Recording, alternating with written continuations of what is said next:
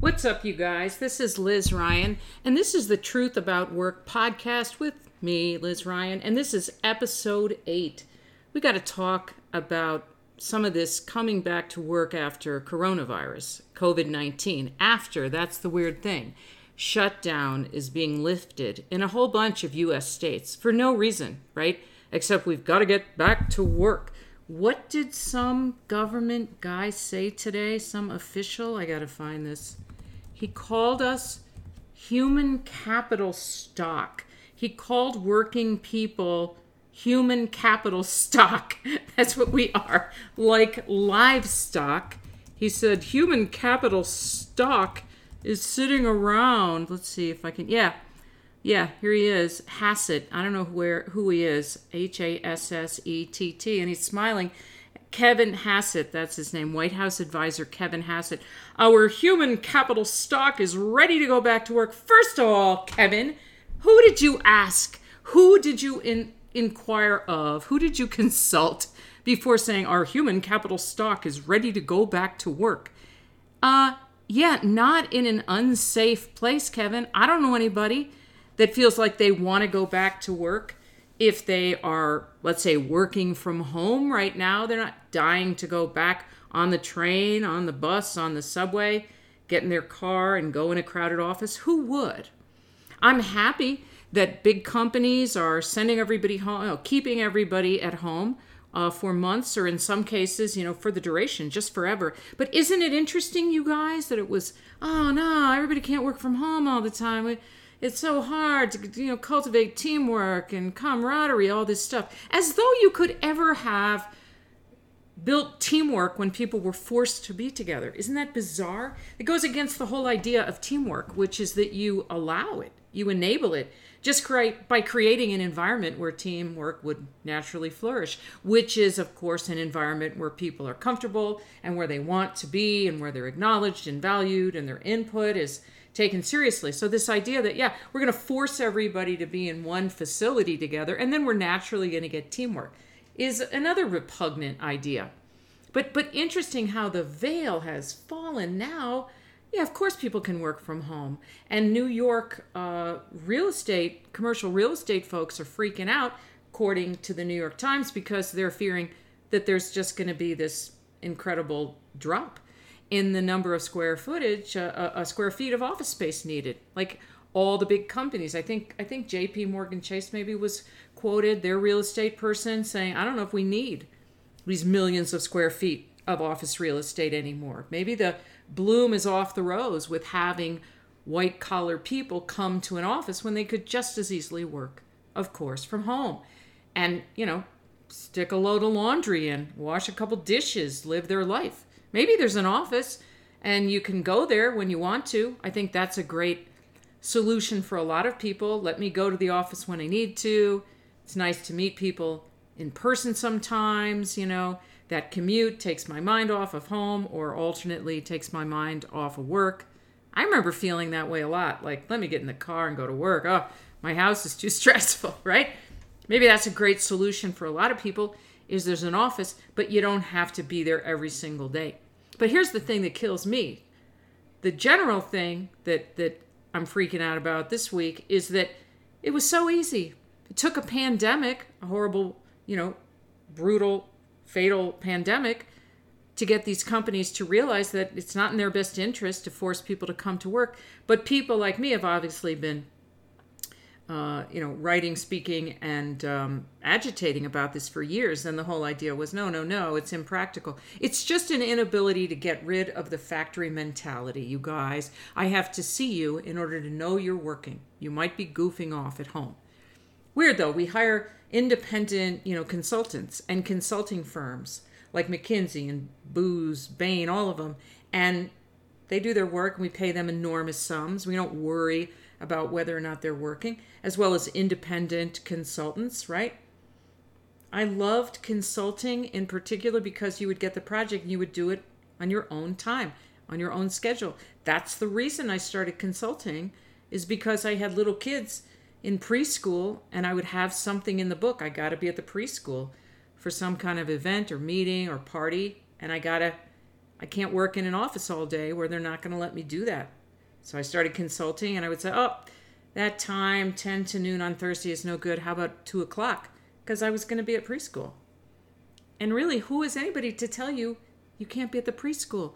It's very outdated, you guys. It's anachronistic. You're going to go in a box, an office building, and you're going to be there at 8:30 in the morning until 6 at night every day. You're a grown-up. You should decide where you're going to be at any given hour of the day.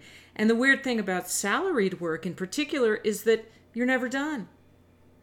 People are going to raise their eyebrows at you if you leave to go somewhere at 10 a.m., but also if they call you at 6 p.m. and you're home and you're not in the middle of working on something that they feel is urgent. It's a scam. And obviously, I speak to you as a former Fortune 500 HR SVP. We just have to see the scammy nature of this stuff. And if we have trouble seeing it, just listen to this Hassett guy, Human Capital Stock, S-T-O-C-K. You are livestock. Eager to get back to work. Oh, baby. No, not into it. But listen, here we are. Big companies saying, it's just going to be work from home now. We don't need the office space. And Twitter, of course, no. Let me not defame Twitter. Wasn't Twitter, Facebook. Facebook, Mark Z says, yeah, but, if you're working strictly from home, 100% from home, and you move to a lower cost of living city, we're going to reserve the right to cut your pay. Now think about this, you guys. You took a job in the Bay Area, or you took a job in Seattle, right? Let's say, just for example. And they paid you whatever, because I think Facebook doesn't pay anybody less than like $200K USD.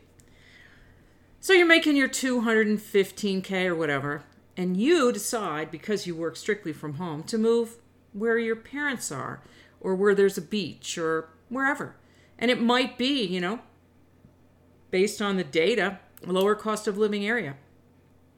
And they say, no, we're going to cut your pay. Like now the demand for money side, right? Not the supply side, like what they pay you based on what the market requires or what the market dictates, which is really how you should get paid. What's the market?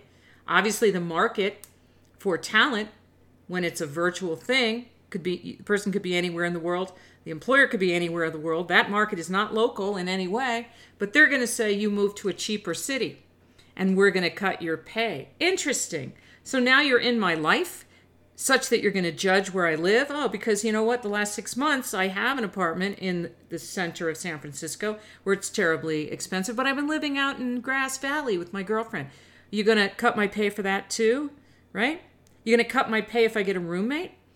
You're going to cut my pay if I sell my house and get a condo, right? Or go live in a youth hostel? It's gross. It's gross. It's so Mark Z.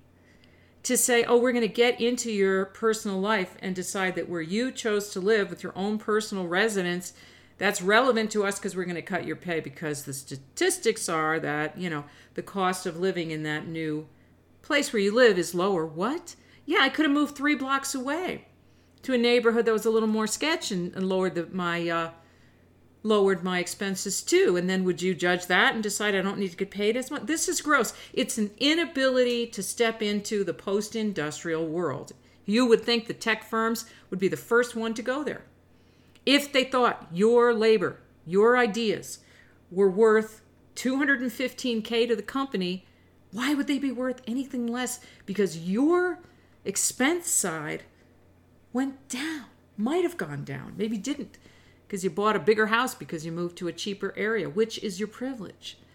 It's a very weird classist thing to do. And this is the basic notion that we need to bust up, talk about first, examine, critique, and get rid of. You should get paid what the freaking job pays, regardless of where you happen to reside. But this is the mindset, you guys, and it permeates every aspect of work. Blue collar, white collar, pink collar, service industries. It permeates. And this is what I always talk and write and rant about. This idea. It is serfdom. And I think this idea that where you move with your own little personal U-Haul, right, that you rented $50 a day or an hour, whatever they charge for the truck, and you moved your stuff. Oh, nope, we've put your new address into the computer and it is a lower cost of living area.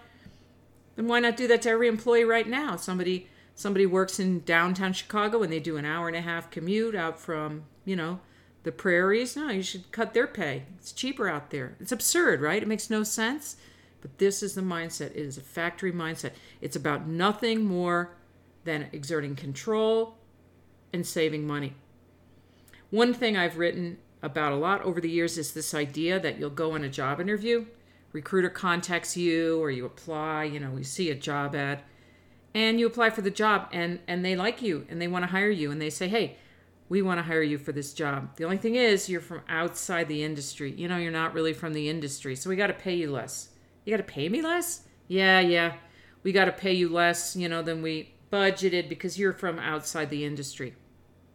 Here's what you do in that situation. You say, oh, yeah, okay, I'm from outside the industry. So let me ask you a question. Can I ask you a question about that? Yeah, sure. Ask me a question. Yeah, well, I know you interviewed me, obviously. I assume you interviewed some other candidates, right? Yeah, we interviewed some other candidates. Okay, fantastic. And may I ask, did any of those other candidates come from inside the industry? Yeah, well, I guess a couple of them did. A couple of them came from inside the industry. Okay, so great. So if industry experience were so critical, one would think you would have hired one of those people. But you didn't hire them with the industry experience, but you want to hire me. So it makes no sense. You would have hired them who actually you chose not to hire. You would have paid them the actual starting salary. But now you want to hire me over those people. So clearly industry experience is not the be all and end all, but now you want to pay me less? No, that's absurd. If indeed you want to hire me, you should pay me what the job pays. But we are not trained in that kind of logic or those kinds of scripts. We're trained to kowtow, to grovel, to beg for the job, you guys. And that's the reason why I talk about this stuff, is to shake that toxic lemonade out of your veins. Coming in from outside of the industry is no reason to take a lower salary. You want somebody from the industry, hire them. Don't hire me. If that's important, it's not true. It's just a BS way to save money. Exactly what Facebook is doing, saying if you decide to leave, it will be invisible to us because you work remotely. You'll still be there, online, available. You'll be on the Zoom calls, but we decided we want to pay you less. Well, hell, why don't you look at my monthly budget then? Pay me less every time I, have a little more spending money. Anytime I save money any kind of way, you guys should get it back, right? No, obviously not. Makes no sense. You're getting the same value out of my labor.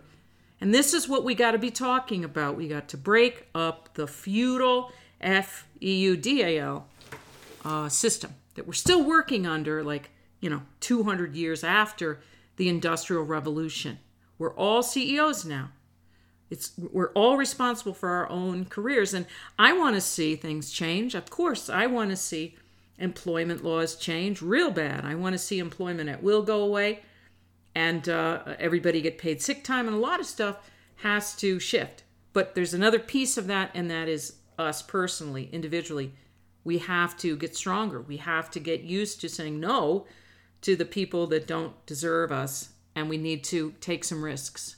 And that's another thing we've been taught, most of us, not to do. Okay, I got a couple questions to answer here. The first one is, what do I do? I'm job hunting, Liz. What do I do if they will not commit to tell me when they're planning to bring people back to the office? That's a really, really good question and a hard one to deal with, because you're playing the odds, right? Are they going to keep us out longer? Are they going to bring us back sooner? Is it going to be safe? And am I going to be comfortable? Thing is, job hunting now during COVID-19 and the aftermath is going to force us to ask hard questions that we might have felt uncomfortable asking before. We have to do it now. We have no choice. One of the questions could be when. When do you expect everybody to come back? But they might not know. Your average middle manager won't know. And that decision, could change. Probably the more appropriate question is, what are your provisions for keeping people working from home longer if that's what they need? Because there isn't a job that's going to be able to pay you enough to justify putting yourself in physical danger. It's absurd that it's even legal to just say, oh, well, we're bringing everybody back. That's how we want it. You don't know what precautions they're taking. I think I told you in episode 7 that OSHA, Occupational Safety and Health Administration, has just now decided that yes, employers have to report cases of COVID-19. That's it. Oh, that was a big thing. That was fought. Why should we have to report? Hello, I don't know. Maybe just because it might be relevant to people, but they have to report. I don't know if that's going to be made public, but they have to report it after some resistance, but they don't have to put in any particular safety precautions. Isn't that spooky? So yeah, you might have to ask, like, how about someone continuing to work from home? Even if you don't like working from home, I would imagine that you prefer being in a virus-free environment to one that could be really dangerous. And I don't mean to be flip. This stuff could not be more serious, right? It's very, very real. That's what I'm saying. The realness of the situation is forcing us to be real. It's forcing us to find words we might have had trouble, choking out before, to advocate for ourselves, to say no to people and situations. The whole idea that this corporation, this organization that's thinking about hiring you is so real and they're so buttoned down and they figured everything out. We know that's not true, you guys. We know that's not true. I am here to tell you. Startup, government agency, Fortune 500 corporation, doesn't matter. They don't have their shiz together. They just don't. Any more than any of the rest of us has. We've seen that demonstrated time and time again. And we have to operate under the assumption that we have to look out for ourselves. Okay. Second and last question for episode 8. Liz, what do you mean by cultivate an entrepreneurial mindset? Is that like entrepreneurism that I've heard about before? Okay, no. Intrapreneurism is kind of a made-up word. I guess all words are made up, though, aren't they? Having to do with bringing an entrepreneurial mindset to your work inside a larger organization, like being entrepreneurial inside a larger organization, right? And that's cool. That's fine. That would be being scrappy, being resourceful, coming up with new solutions, whatever. Maybe being brash, maybe speaking your truth, which I'm a huge fan of, okay? All those things are great. That's really great. But that's still inside the palace walls. And that's exactly what I'm not talking about when I talk about cultivating, developing an entrepreneurial mindset for your own career. We still operate, unfortunately, you guys, under the mindset that doing your job really, really well is the key to something, to success, to job security, to career progress, whatever. It's just not. Your job, your task is to do your job really well with 50% of your available time and mental energy, and in terms of everything you have outside of your personal life, your relationships, your health, right? Your creative expression, that's your personal private life. But when we talk about your work, you got to split up your available work-related time and energy into 2 equal halves. Picture a pie split in half. Half of it, do your job really well. The other half of it goes to managing your career. Somebody said on Twitter, yeah, but what about managing your boss? Yep, you may have to manage your boss. A lot of people do. And that comes out of the 50% allocated to doing your job. Because obviously, managing your boss is a subset of doing your job. You got to save time for yourself. If you don't know where it'll come from, you're going to start cultivating that. Remember, was it Tim Robbins, Shawshank Redemption, and he carved out time to chip away at the little hole in the wall? Sorry if that's a spoiler. It's like a 25-year-old movie. You had time to see it. Okay? No spoiler. Spoilers are allowed after 25 years. You got to do it. We abdicate. It's very dangerous, very damaging to us. Managing your career, what does it mean? Well, I talk about it in the book a ton, Reinvention Roadmap. But here's what you do. You know what you know how to do and who needs it. Apart from your current employer, who are their competitors for your time and energy? People get boxed up, they get messed up when they can't think of another employer that would hire them to do what they do well. That's bad. And you got to broaden the field or broaden your skill set. It's up to us now. Nobody is looking out for your career but you. You've got to know what kind of pain you solve for employers, right? Or consulting clients. Who might have that pain? What it costs them? You've got to know a lot. that we didn't have to know before. My dad worked for the same company 35 years. It wasn't even a topic. Maybe I should change jobs. That was the cradle to grave thing. It's gone, you guys, and it's not coming back. And staying longer at one company does not increase your job security. It makes you less marketable when you inevitably get out there. So now we have to raise up, we have to transcend whatever job we're in and look at the broader talent ecosystem, which very well might not be local. Know what kind of pain we solve. Not, I have these skills, Your Majesty. I spin and weave and sew and card wool, Your Majesty. That doesn't add up to anything. And it also doesn't make you, it leaves you in this category. What did this jerk say? Oh, human capital stock unit? Okay, no. You are so much more than that. But in order to realize your power and feel it and use it, you got to know more than I can do these things. I can do general ledger accounting and AP and AR. I can do this, I can do that. Tasks, nope. You have to know what pain you solve, what kind of people experience it, how it shows up, and basically what it costs them, because your salary or wages or consulting fee is going to be a function of that cost that you allow them to defray or that income that you allow them to get. You have to be an entrepreneur in this. Even if you never intend to work for yourself, you got to have that entrepreneurial mindset. You got to know how to negotiate, and you have to have a network, people that can talk about what you do and make introductions for you. You might think, wow, I don't have a network now. Well, it's kind of hard. It's a little bit hard to cultivate a network now if you're isolated during COVID-19, but that's okay. This thing is not going to last forever. And now I hope the urgency is there. Hunkering down, keeping your head low, trying to stay out of the line of fire and cling to a job is like the worst thing you could do. Because what happens when you do that? Your muscles atrophy and you get mired in fear. And when we get mired in fear, of course, we try to pretend it's not real and we distract ourselves with other things. Oh, I'm watching the 5th season of this great show, or I'm trying a new exercise routine. All that stuff is really cool. But this is Maslow now. This is must happen. I got to have an income. Got to turn your attention to your own career, not just your job. Pleasing your boss is the booby prize now, you guys, because your boss could love your performance. And if there were a stroke of the pen and your boss was laid off along with you and 150 other people, it wouldn't matter what your boss thought about you. We have to get stronger, and the only way you get stronger is to confront the real world. Ask yourself, what would I do if this job went away?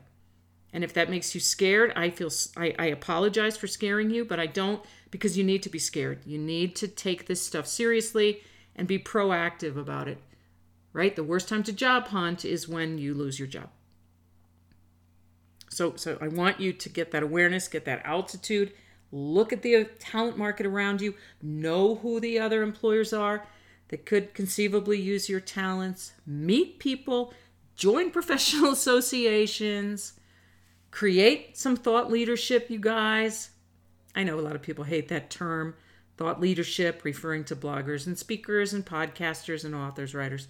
But I don't know any better terms. I asked on Twitter, hey, you guys have a better term than thought leadership? I know a lot of people don't like it. They think it's a corporate jargony term.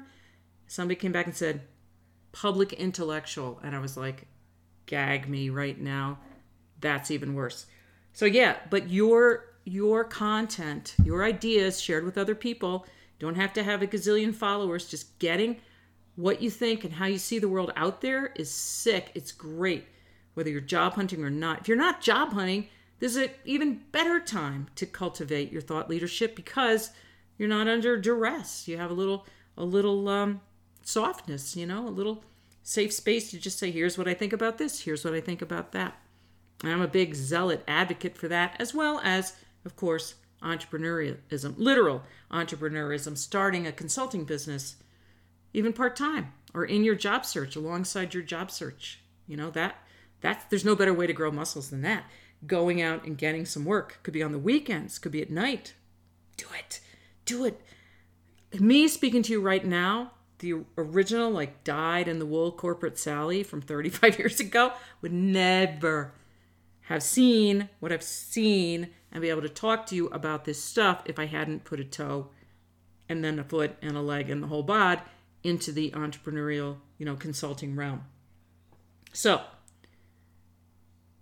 pitch, promo to finish up the podcast today. Our course, super popular around the world, Launch Your Consulting Business, on sale right now. That sale's ending. It's been on sale a minute, but that sale's ending. Launch Your Consulting Business. It's super cheap right now. It's going back to its regular price, so heads up about that. And here's one more thing. Leave me a voicemail message if you want me to answer your question on an upcoming episode of the Truth About Work podcast. This podcast, 40 seconds. It will be played. Your voicemail message will probably be played on the podcast, and I'll answer your question. So if you leave a message, be chill about what you say and your voice and all that, because I don't know who's listening to it, right? But here's the number, 303-834-7549. And if I play your message on the podcast, you get something for your trouble, and that is one of our courses, one of our virtual courses. We got gazillions of them, and it's your choice. They range in price from $50 to $600-$700. You pick the one you want. We're going to send it to you or enroll you on our learning platform. So you get the course because you asked me a question and I answered it on the podcast. So how chill is that? Have a great week, you guys. Till I see you again. I'm Liz Ryan.